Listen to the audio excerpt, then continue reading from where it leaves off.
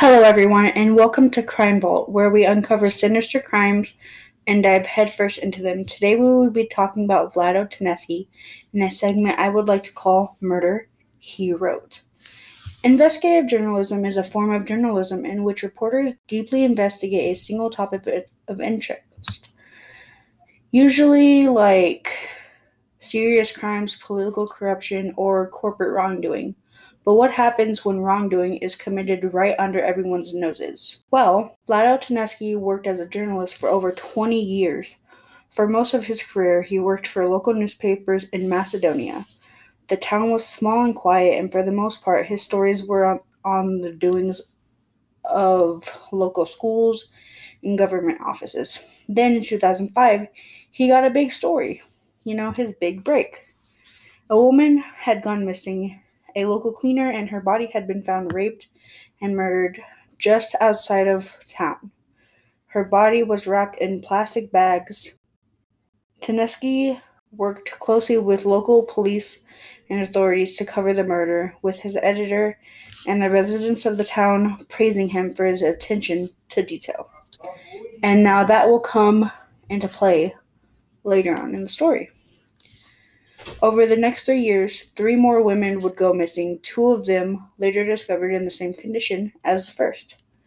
As he had with the first murder, Tedeschi covered them all with the same attention to detail, his column quickly becoming a crowd favorite amongst the locals.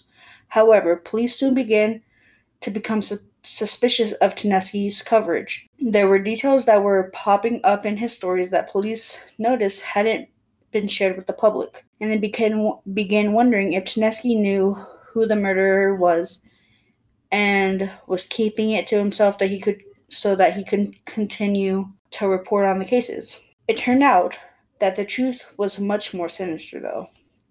The police had been half right. Tedeschi did indeed know who the murderer was, as he himself was the killer. For 3 years, Vlado Tedeschi had been living a double life. His wife of 31 years described him as quiet and gentle, and his co-workers at the newspaper called him unbelievably low-key and soft-natured. However, Tedeschi's behavior elsewhere in his life suggested otherwise. Of the 4 women who disappeared, the 3 whose bodies were found displayed signs of being viciously raped and tortured before being strangled to death with a phone cord. It was the knowledge of that detail that led police to Tedeschi in the first place. Though they had initially revealed that the women had been strangled, they had not said with what. Noticing that Tedeschi had correctly named the specific type of phone cord used, they arrested him on suspicion of murder. After questioning him, they obtained a search warrant for his house, which revealed further insight into his twisted mind. It also included more evidence, including items of the victims and notes about the crimes. He had been carrying out the murders, then writing about them in great detail for the paper, as if taunting the police. As for his motives, the police were unable to discover them. The victims were all cleaners, the same profession that Tedeschi's mother was in, and bore a striking resemblance to her as well. Police believed that they might have known his mother, though a further connection was never established. After matching his DNA to the semen found on the victims, Tedeschi was arrested. While the police built their case against him, the former reporter committed suicide in his cell by drowning himself in a bucket of water. Here's a couple questions for you. Did you expect the outcome? And if so, why? Another question.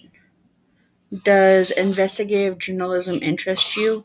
Is there any other cases that remind you of the similar circumstances discussed in today's podcast?